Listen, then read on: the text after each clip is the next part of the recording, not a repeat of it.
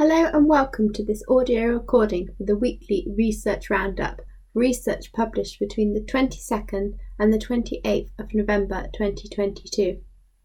I'm Katrina Pez, the research correspondent for the ME Association. There have only been 4 new ME CFS studies, but it's been another extremely busy week for long COVID research with 24 new studies. Similar to the previous weeks, there is mounting evidence for the similarities between ME CFS and Long Covid. This week there has also been a letter published to the editor of the Spanish Rheumatology Journal, which presents a clear table showing the similarities and differences of Long Covid and ME CFS. While this is not a research study, it is interesting to see researchers coming together on this topic. There have been a few unusual ME CFS studies this week, which really questions the author's knowledge and understanding of what ME CFS is, including typos of the acronym CFS. These include papers 1, 3 and 4. We have highlighted 2 of the ME CFS studies and listed some of the interesting long COVID research below.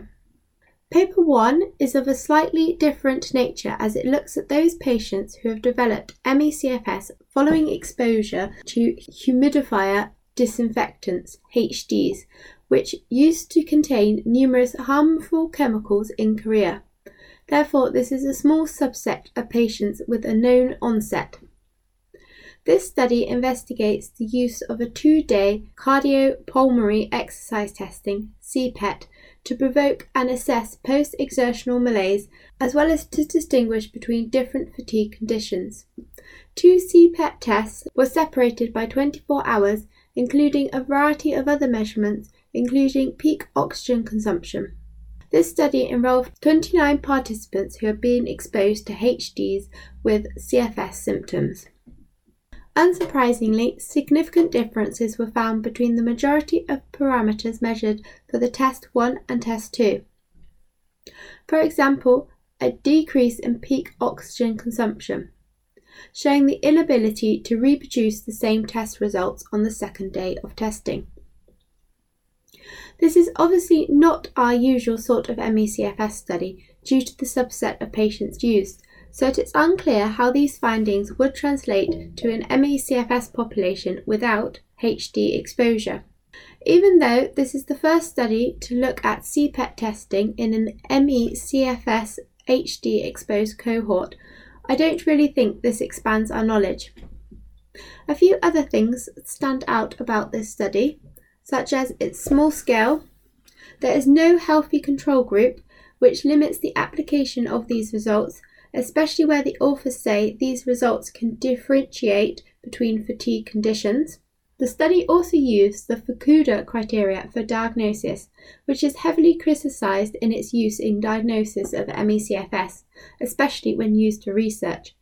For example, problems with this criteria include post-exertional malaise is not compulsory and leads to misdiagnosis, and it is not easy to use on a clinical level. A review of the contrasting definitions has also been written by Brown et al. 2013.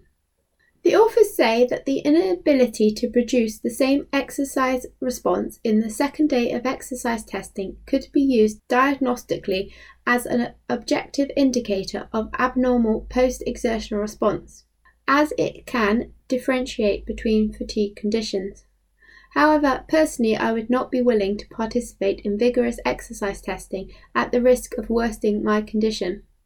Fortunately, the long-lasting relapse of symptoms is acknowledged by the authors potentially unethical. Let's hope eventually a biological biomarker for PEM can be found in studies that provoke post-exertional malaise. Paper 2, unfortunately we cannot read the full study as it is behind a paywall.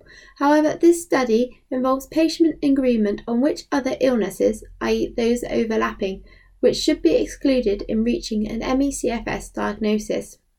The lead author of this research was Leonard Jensen from DePaul University, who we have seen publish a number of other studies this year on a range of different topics, from biological studies looking at cytokine expression to demographic studies looking at ME CFS in different ethnicities.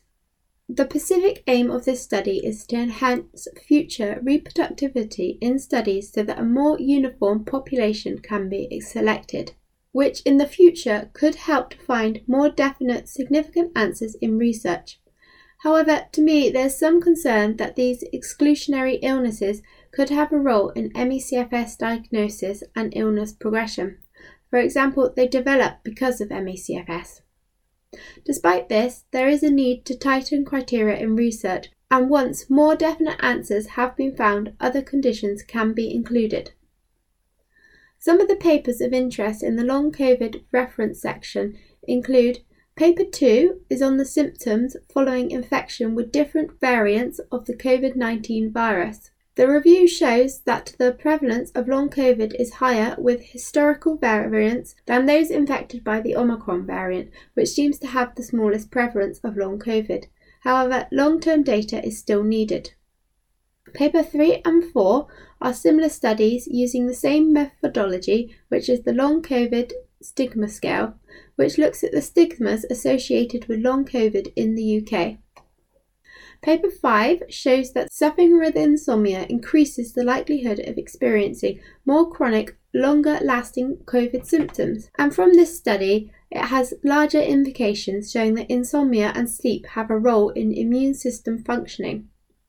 Paper 6 is a feasibility study looking into the use of online forest bathing therapy to reduce long COVID symptoms, particularly mental-based symptoms. Forest bathing is a Japanese relaxation technique of finding calm and quiet amongst trees and observing nature, similar to those practices of mindfulness. The pilot study found significant improvements in symptoms of this accessible and inexpensive therapy, which can be conducted online. Paper 7 is a review of acupuncture treatment for long COVID, which supports acupuncture as effective and safe. Thank you for listening to this audio recording of the weekly Research Roundup. I will be back next week with the next instalment.